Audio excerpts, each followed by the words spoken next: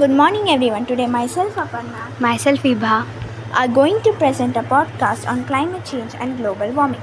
Climate change refers to long term shifts in temperatures and weather patterns. Such shifts can be natural due to changes in the sun's activity or large volcanic eruptions.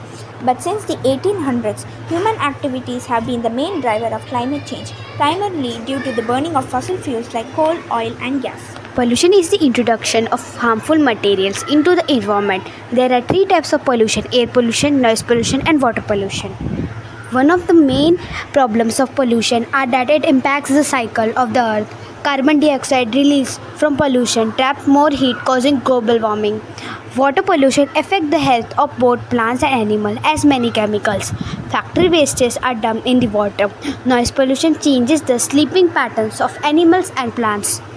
Many experiments were done to understand how climate change impacts the earth. In Godbi Ravandi's experiment, none of the plants exposed to traffic noise did well, and laces of their leaves revealed that all of them were suffering.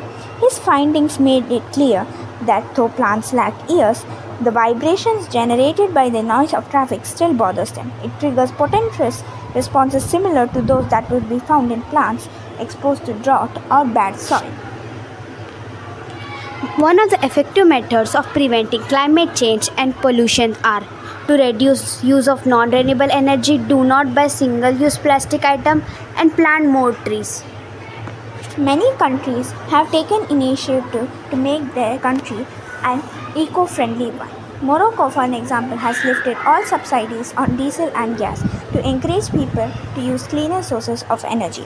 India is aiming to generate 40% of its electricity with renewable sources by 2030. And Sweden has built eco-quarters in its cities by using industrial sites into eco-friendly homes. So, let's all get together to make a eco-friendly country. Thank you.